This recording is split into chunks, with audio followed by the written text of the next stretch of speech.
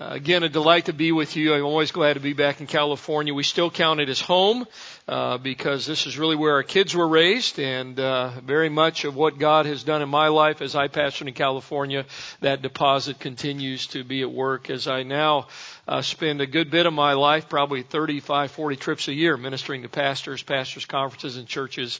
And it's always a joy to be back here anytime we can. Our ministry is called Strategic Renewal. You see a slide that kind of tells you a little bit about where we are, who we are. You can find us on the internet. Sign up for some regular e-devotions once a week, find prayer tools, etc.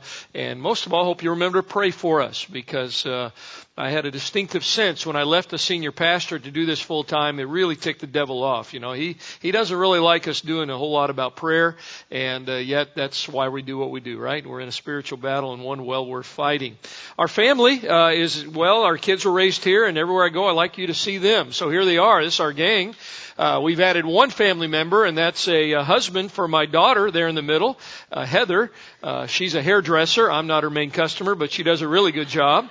Our boys are on the outside, and their wives and their little girls, actually my wife, of course, in the middle. We've been married 31 years. She doesn't even look like she's 31. Living with me has helped keep her really young and vibrant. She just has good skin. But she's a pastor's daughter. My boys both married pastors' daughters. So we have a little pastoral inbreeding going on. But the kids are turning out normal so far, and we're grateful for that. Speaking of the kids, my favorite members of the family, I must confess, are Annie Renee and Taylor Grace.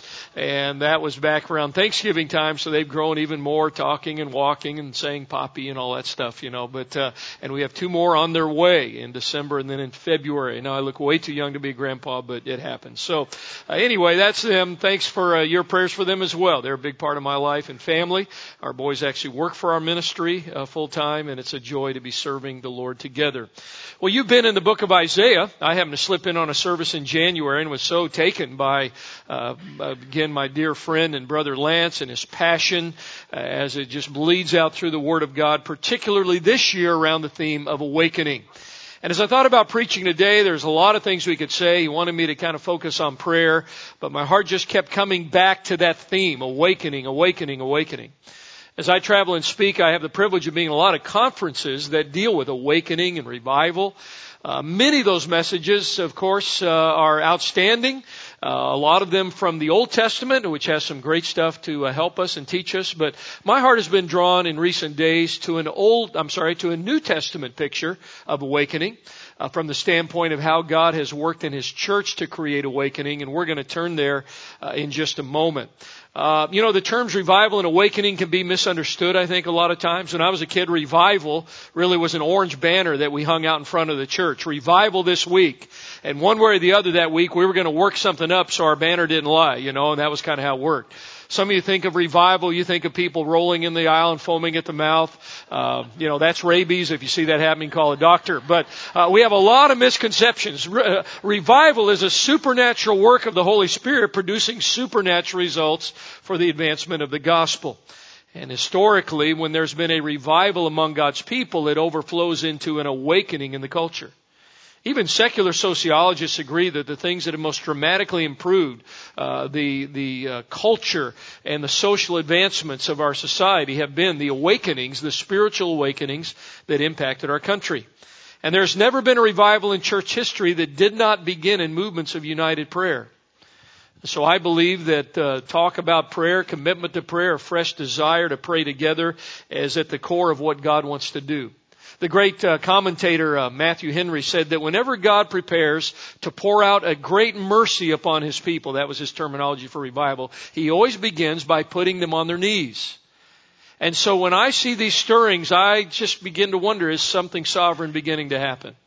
And I think as the culture gets darker, the Lord is going to wake us up and stir us to experience things that only He can give us. And that really is why 7 years ago I left the security of the pastorate, went full time in this ministry. I always say I jumped off the cliff without a parachute and the Lord caught me, and went from being a senior pastor to a full-time spiritual pyromaniac. And that's really what it's all about. The vision that wakes me up every day, don't write it down, your pen will smoke, but this is it, just listen. It's a vision for pastor-led, local church-oriented movements of Christ-exalting, worship-based prayer leading to a full-scale revival, supernatural evangelism, and cultural transformation. So thank you for a woo out there, a little laughter. John Maxwell says if they don't laugh, it's not big enough, and I can't think of anything bigger than that. So it's that pastors just like yours and just like those I'm meeting all around the country find a fresh desire to make their church a house of prayer. Not some big national organizational revival thing. Just it begins to happen in churches. And it's not just grocery list praying anymore. It's a worship-based seeking of God's face and not just His hand. If my people are called by my name, will humble themselves and pray and turn from their evil ways and seek my hand. No, seek my face, God says. Seek my face. Then will I hear from heaven. And that, I believe, could lead to a full-scale revival. We don't make revival happen. We just set our sails so that when the wind blows, we can catch it. And that leads to what I call supernatural evangelism, because the great movements of evangelism have occurred not because we wrote new curriculum, but because the church was revived. 150 years ago in that last great revival, 1 million people came to Christ in America in less than 1 year in a smaller population base, because that's just what happens. And then leading to cultural transformation, a transformation of our culture. And I believe that the single great need in our nation today is Jesus Christ living through a revived church. And everything could change when that happens. I often tell people, as dark as it is out there, we don't really have a darkness problem. We have a light problem, right? Because light always penetrates darkness. And I often say the problem out there isn't Osama, Obama, or your mama. You can blame it on whoever you want. It's the terrorists. That's the problem. Or it's the politicians. Doesn't matter what party, what their name is. Or my mama dropped me on my head when I was a kid. It's that we need a revival. And if that begins to occur, everything's going to change, because that is the sufficiency and power of the Spirit of God and the Word of God working through the people of God for the glory of God.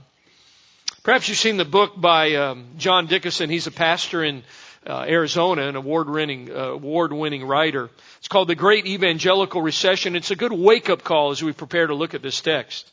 In his book, he has cited lots of very specific research to indicate several things that I think should rivet us. Number one, that the giving base for American evangelicalism will erode over the next few decades. It's already beginning to happen. Some say up to 50%. Evangelicalism is losing 2.6 million people per decade. You say, well, some churches are growing. Yes, they are. But by and large, it's kind of recycling the saints. But overall, we're losing 2.6 million every 10 years.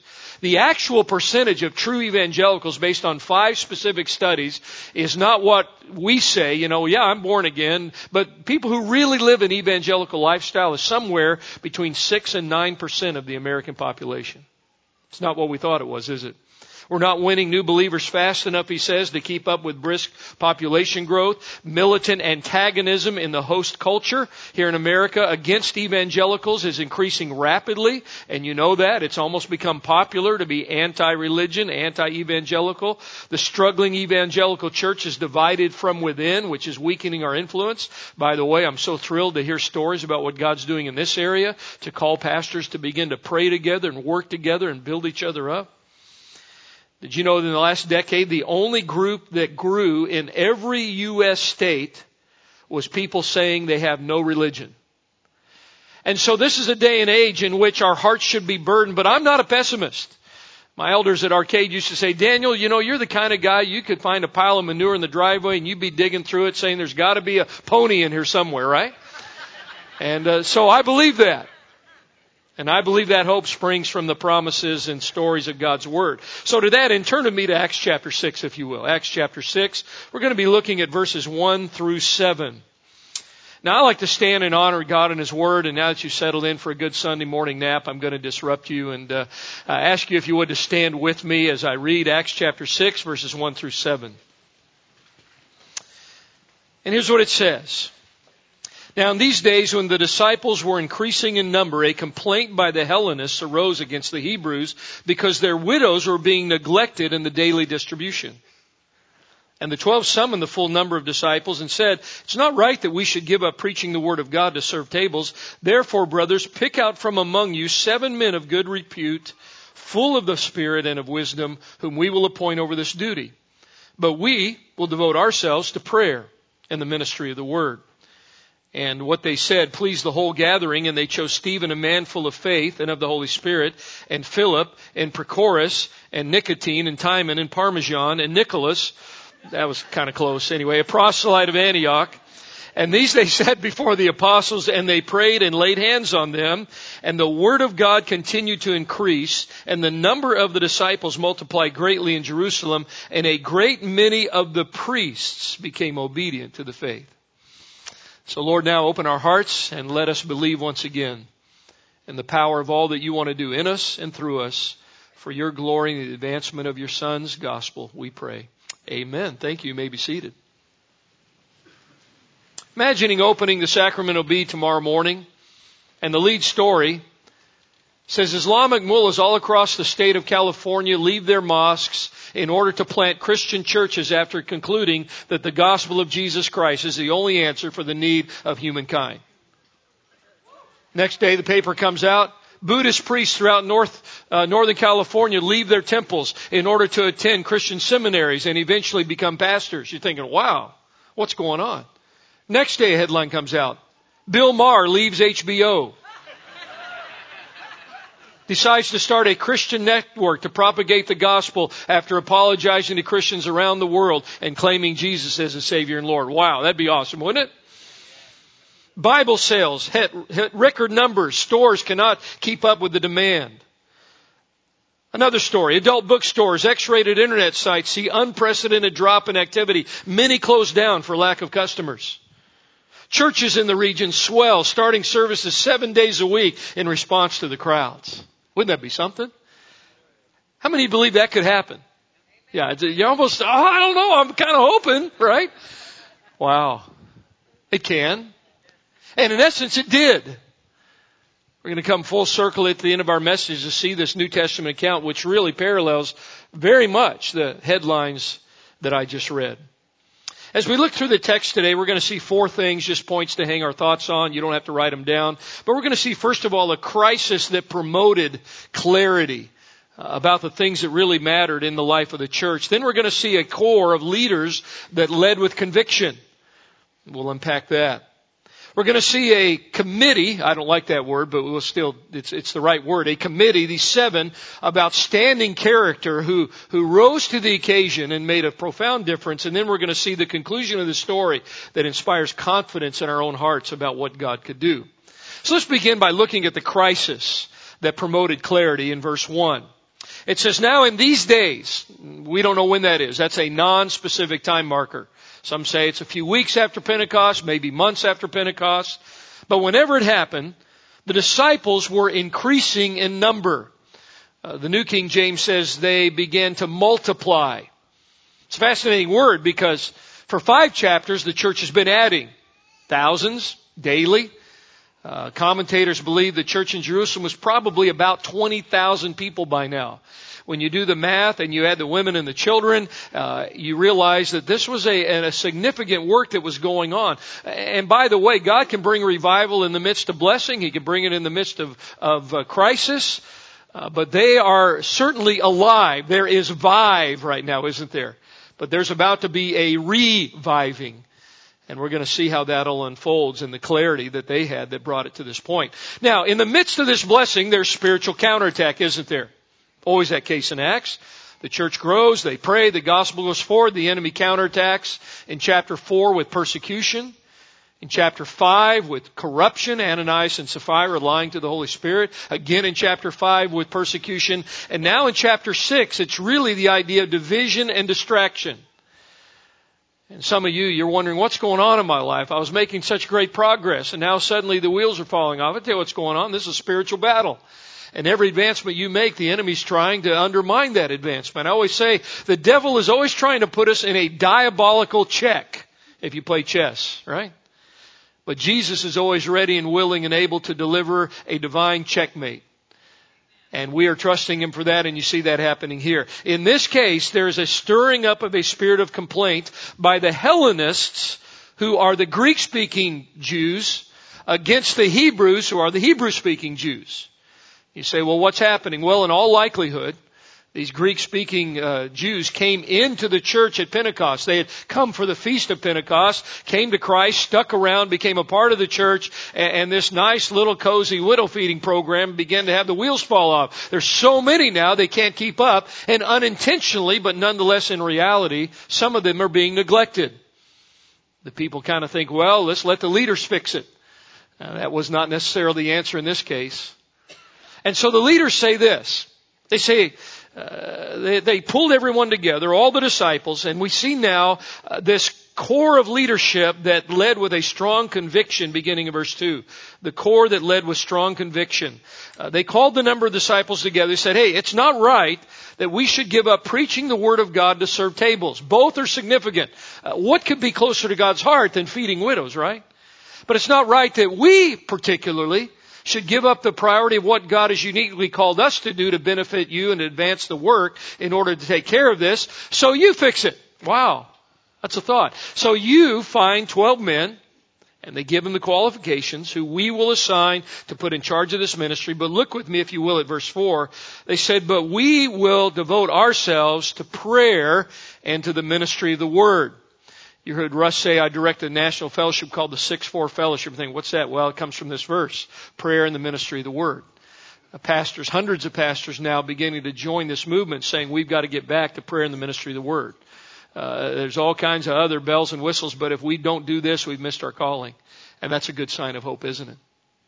I was speaking in Virginia a few years ago, and a pastor got up at the end of the service, and the Lord was really stirring in his heart, and I'll never forget what he said. He asked his church to pray for him. He says, because the devil is always launching weapons of mass destruction on my life. Wow.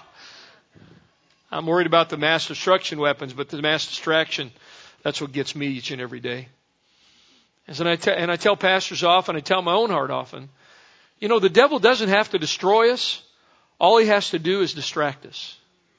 And by distracting us, he dilutes us. And in diluting us, he discourages us. And ultimately, in our discouragement, he will destroy us. And so it requires clear focus. These leaders had clear conviction. Their secondary conviction, which we'll get to in a minute, was pretty obvious here. The feeling that, you know, this is God's church, and these are His people, and actually this is His problem. So He's going to raise up people to handle this, and these people will be fully sufficient to solve the problem better than we could and lead us to a solution that will advance the mission. It's a great place to be, isn't it?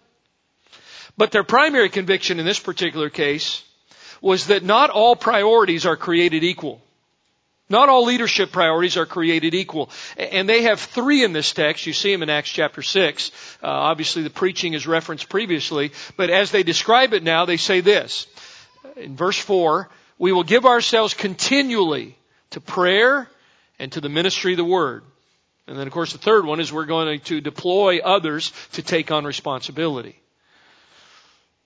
Boy, how the enemy wants to distract us away from the things that really matter the most. You say, well, that's not relevant to me, but it really is. You think of Martha and Mary's story. You remember that?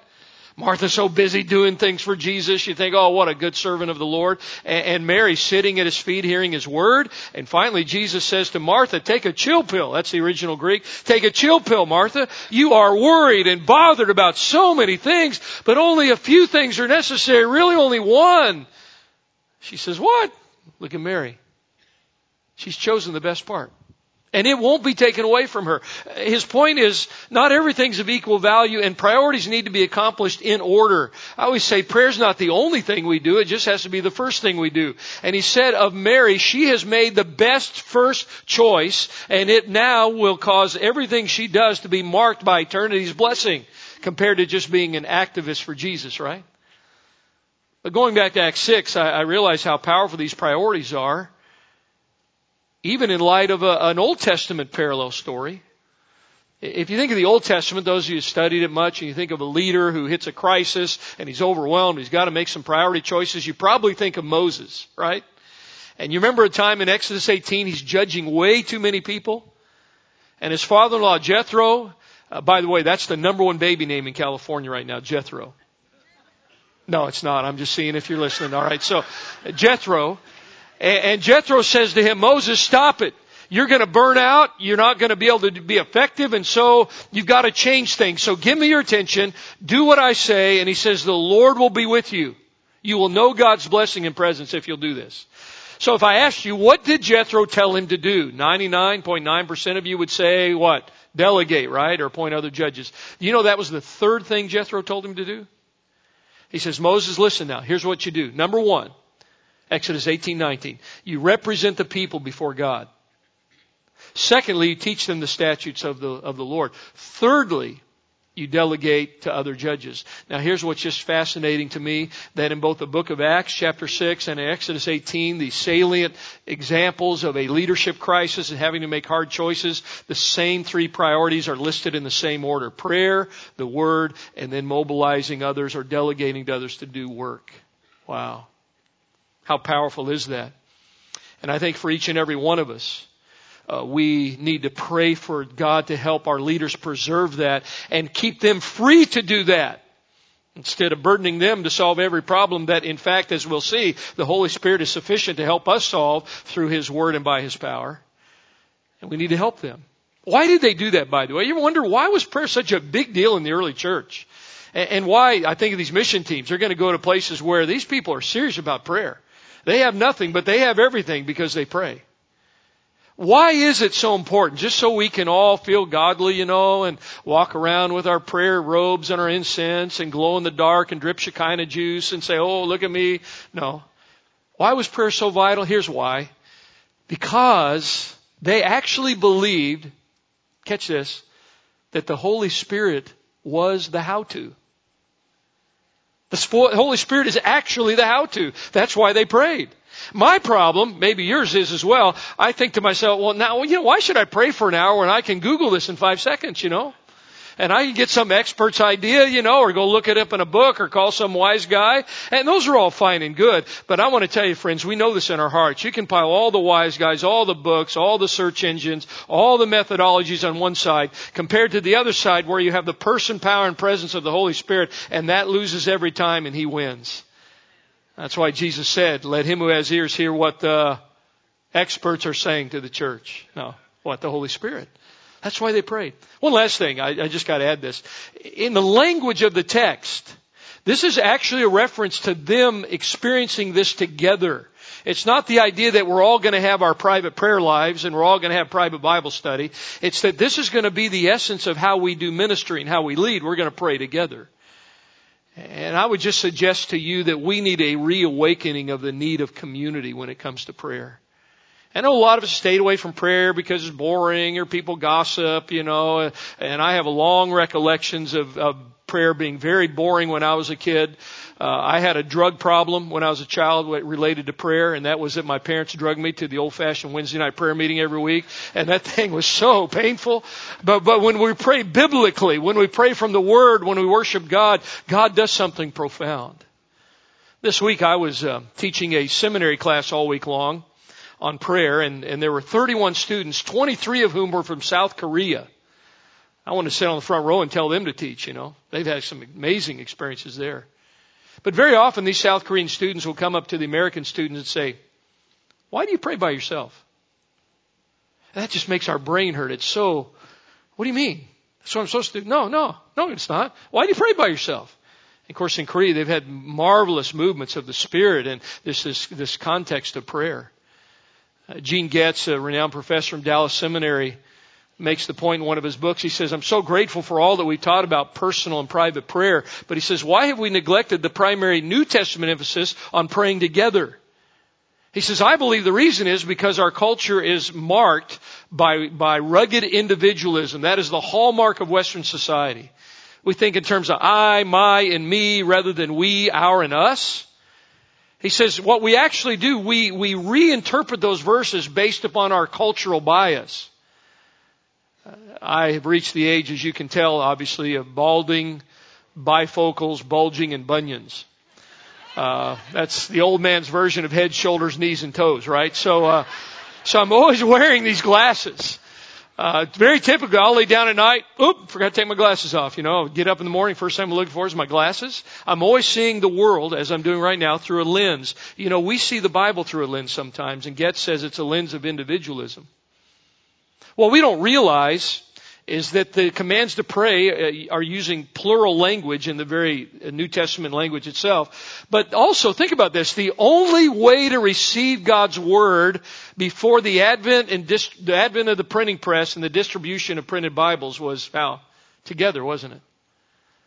And so when the passage came from Paul to the Thessalonian church, for example, pray without ceasing. We read that in my Bible, and I say I should always have an attitude of prayer, and by the way, you should. But here's what the Thessalonians heard. You know, they didn't stop by Kinko's Thessalonica before they got there, right? You just had to show up. And when that passage was read, here's what they heard. Y'all, Southern Thessalonica, right? Or all y'all, don't stop praying together. And that's why there was such a spirit of prayer. And so may God stir within us to say, yeah, that's what they did. That's how the leaders, that's what Jesus said, my house will be a house of prayer. And you see these advancements. This morning at 7, I joined a group that prays every Sunday at 7 for the church. Now, I could have prayed in my hotel room, and I'll be honest with you, I would have dozed off, been distracted, checking Facebook, Twitter feeds, and I call that prayer, right?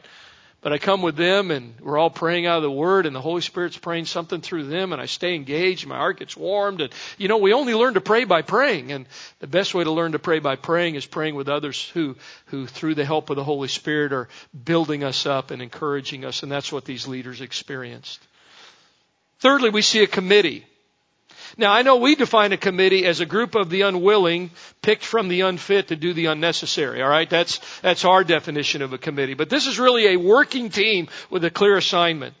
The apostle said so in verse 3, seek out from among you 7 men of good reputation, full of the Holy Spirit and of wisdom. Verse 5 says it pleased the whole multitude. And they picked these 7. Stephen, we remember, he was the first martyr, a great man of faith and the power of the Holy Spirit. Philip, we know, he became known as Philip the evangelist. He's the one that got translated after baptizing the Ethiopian eunuch over to another place. I always wish I had that gift. I could have just kind of gone back home last night and beamed myself over this morning, but I got to get on airplanes, and so do you. So we know those 2. The rest of them we don't know. Here's just 7 common people. But here's what was uncommon about them, and that was their character. They were men of good reputation. Can you imagine out of 20,000 people, they say pick 7? What? We're going to do a lottery here? Or, this is again just their sense of the wisdom and direction of the Holy Spirit. I don't know how it worked, but the Spirit directed him to these 7 men whose life, whose character, whose behavior exemplified the work of the gospel. And it says they were also full of the Holy Spirit. Now, we all, as believers, have the Holy Spirit, but not all of us are equally controlled by the Holy Spirit, right? And so these men were so controlled by the Spirit of God that they stood out among thousands of people as examples who could be trusted to lead in the power of the Holy Spirit. And then it also says they were what? They were full of wisdom. Wisdom is truth applied to life. And so their discernment, their decisions, their insight, their power from the Holy Spirit, their reputation was so salient that they were the ones who were selected. And I think nothing's really changed. That when leaders are able to focus on the ultimate priorities, God's going to raise up other people who, by the way, have the same Holy Spirit in them that these 7 did, who have access to the wisdom of God as they did, and now we actually have it, the fully completed New Testament, and who can live lives of good reputation and do ministry. They had such a high view of the saints. You say, well, I'm just a layman. Yeah, I've heard that over the years of pastoral ministry. In fact, I quit calling our people laymen. That's a common term. Laymen, laywomen. Because somehow it's miscommunicating. They always took that as a command. Layman. They just laid there. That's all they did. Laywomen. They just laid there. And so I realized, well, no wonder they're laying around. I'm telling them to lay around. So I changed that. I began to call them saints. That's the primary New Testament word to describe you. Do you know that? Saint. It means a holy one. That kind of elevates your sense of, wow, I can be a part of something special here. You sure can. In fact, turn to your neighbor. Just look at him. Say Saint whatever. Just, Saint Joe, Saint Bill. Yeah, just introduce. Hi, Saint Sam. Kind of makes you feel good, doesn't it? I'm not just a layman. I'm a saint. Now, we're not going to make statues for everybody next week. Don't get your hopes up. But here's the deal. Instead of running to the leaders, tell them, you fix this, you design a program, you make this work. They say, no, the Holy Spirit lives in us. The Holy Spirit gives us wisdom. God can make our lives exemplary lives, and we can carry forward the ministry. You've heard the old adage, so often the church is like an NFL football game, right? 22 men down on the field desperately in need of exercise. Desperately in need of rest. Sometimes they probably are in need of exercise, but desperately in need of rest, being cheered on by 70,000 people up in the stands, desperately in need of exercise, right? But here, everyone finds their part. And the church begins to function in the fullness and sufficiency of the Spirit of God and the Word of God. And it pleased the multitude. And finally, we see what I call a conclusion in verse 7 now that inspires confidence. You remember those headlines? Let's revisit them from Acts chapter 6 and verse 7. It says, and the Word of God continued to increase, or the Word of God spread. I've often thought that's like the understatement of the book of Acts. I mean, like it hasn't been spreading already, but something, because the word then attaches it to what just happened. Then, as a result, the Word of God continued to spread. Now, church growth guys who look at this say, surely there's 10 key steps to having revival. 3 formulas for a supernatural movement. No, it's all about culture. It's all about health. It's something very organic. Leaders staying dialed in to what they know the Holy Spirit has called them to do and the power by which He wants them to do it. Individuals rising up and saying, yes, God's wisdom is sufficient. God's Spirit is sufficient. We can live the kind of lives that can make a difference around here. And suddenly in that dynamic, a supernatural movement advances. The Word of God continued to increase. Now, when we see Word of God, we're thinking of 66 books of the Bible. There was no New Testament yet. And this is really, I think, a specific reference to the good news of the gospel of Jesus Christ. That good news of God's Word through Jesus is spreading. And it says now the number of the disciples is multiplying greatly in Jerusalem. How do you think that's happening? That's happening through people who are just seeing and experiencing the power of the Spirit, the good news of the gospel, and they are multiplying their witness throughout Jerusalem. By the way, remember, they added for 5 chapters. Verse 1, they're multiplying. Now what are they doing? Multiplying what? Greatly. Wow. Can God do awesome things? He certainly can. And look at this finale. And a great many of the priests became obedient to the faith. You know who those are, don't you? Those are the ones a few verses earlier saying to Peter and John, stop preaching. We're going to lock you up. Those are the ones who conspired to crucify our Savior days earlier. And now it's not just 1 or 2 of them. How many? A great many of the priests are becoming obedient to the faith. Friends, go forth in faith. That work associate who is just so crass and so rough around the edges, so anti-God, he's not beyond the reach of the gospel. And those neighbors in your neighborhood who just drive you crazy and they make fun of you for going to church, they're not beyond the reach of the gospel. And even Bill Maher, praise God, someday maybe he'll get saved. That's a big prayer, I know. But no one is beyond the power of the gospel of Jesus Christ when it is being lived and demonstrated through His church. And we see an amazing thing happening here as the work of the gospel goes forward. So what do we do? Well, I think we pray for our spiritual leaders, don't we? Pray for the Lord to protect their priorities and not personally get in the mix of that so that we get them distracted. They're not the fix-alls. They're not the do-alls. They're not CEOs. They are ones leading us in the discovery of truth and the experience of the Spirit and immobilizing us to be the church.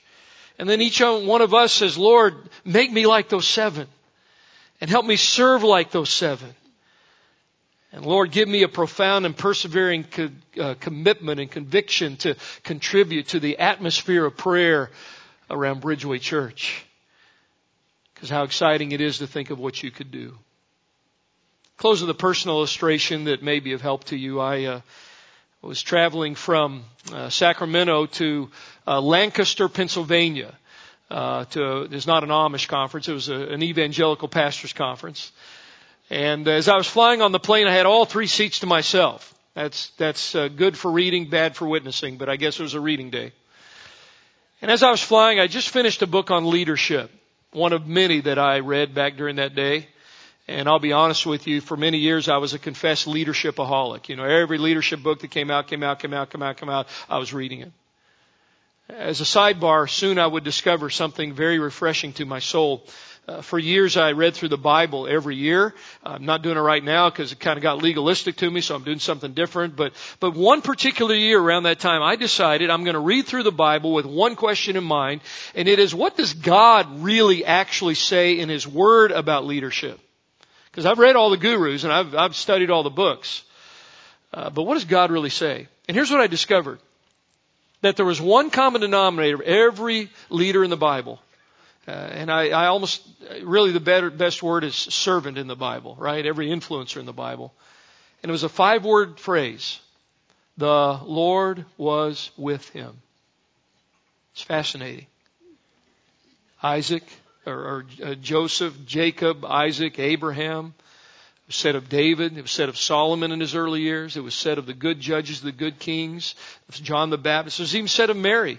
Hail, O blessed one. You're the cutest little Jewish bug we can find. No, that's not what it said. Hail, O blessed one. The Lord is with you. The Lord is with you. It was said of Jesus.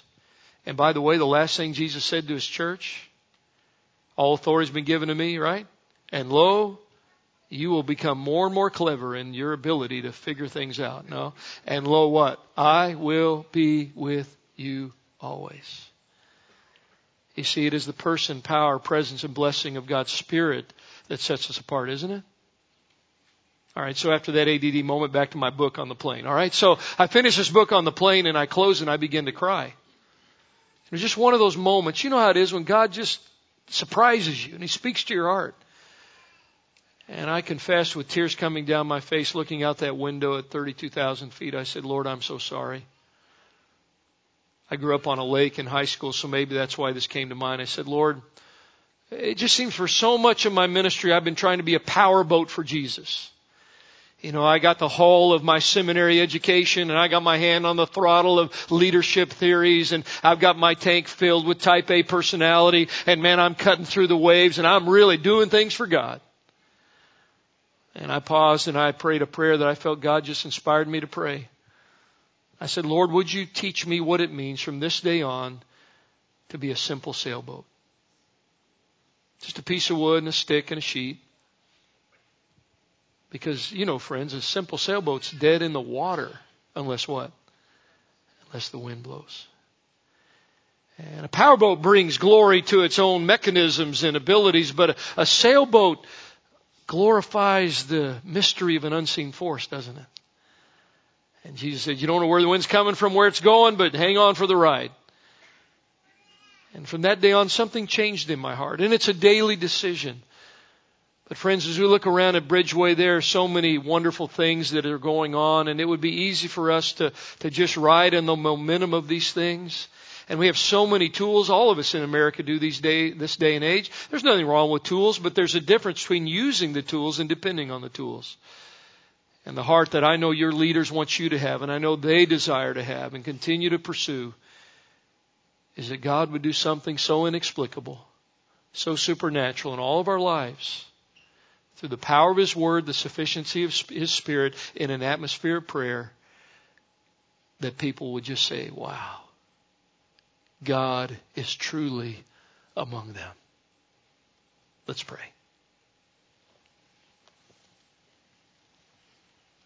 Lord, I want to thank you for your good hand of providence in what you are accomplishing in this wonderful church. God, my heart just is so overjoyed in the sense of your handprint on this church. And Lord, what was so embryonic and struggled in those early days now has become a wonderful family of God poised to reach this community increasingly for the gospel. But Lord, we can't do it ourselves, so we choose weakness today. We choose reliance upon you. We choose to say to you once again, Lord, teach us to pray. Lord, we just declare that the Holy Spirit is still the how-to of everything we're doing now and everything we will do. And Lord, to demonstrate that in the depths of our hearts, we seek you. We seek your power. We rely upon you through intimate communion. Thank you for the price that was paid for the privilege of prayer through Jesus Christ on the cross. And Lord, today, as we have already seen in this text, the power of that gospel to transform lives, we would pause this morning. And even for those sitting in this room who have never come to understand the saving power of the gospel, may you draw them into that understanding today by your grace. May they recognize their sinfulness that separates them from you. May they recognize that there's nothing they can do to fix themselves. But may they recognize that you in your loving grace sent your Son to do for us what we could not do for ourselves, by paying the penalty for that sin that has separated us, and by making a way through His sacrifice to the privilege and gift of eternal life. May there be conversations that would occur this morning wherein people would recognize an opportunity to share Christ. May there be the moment, even this morning, even now, when individuals far from you would open their heart to the good news of Jesus and be born again by the power of your Spirit and through the authority of your gospel, through repentance and faith. And Lord, for those of us who know you, we join Paul in saying that we may know you more and that we may demonstrate your life for the sake of those who so desperately need to be touched by the gospel.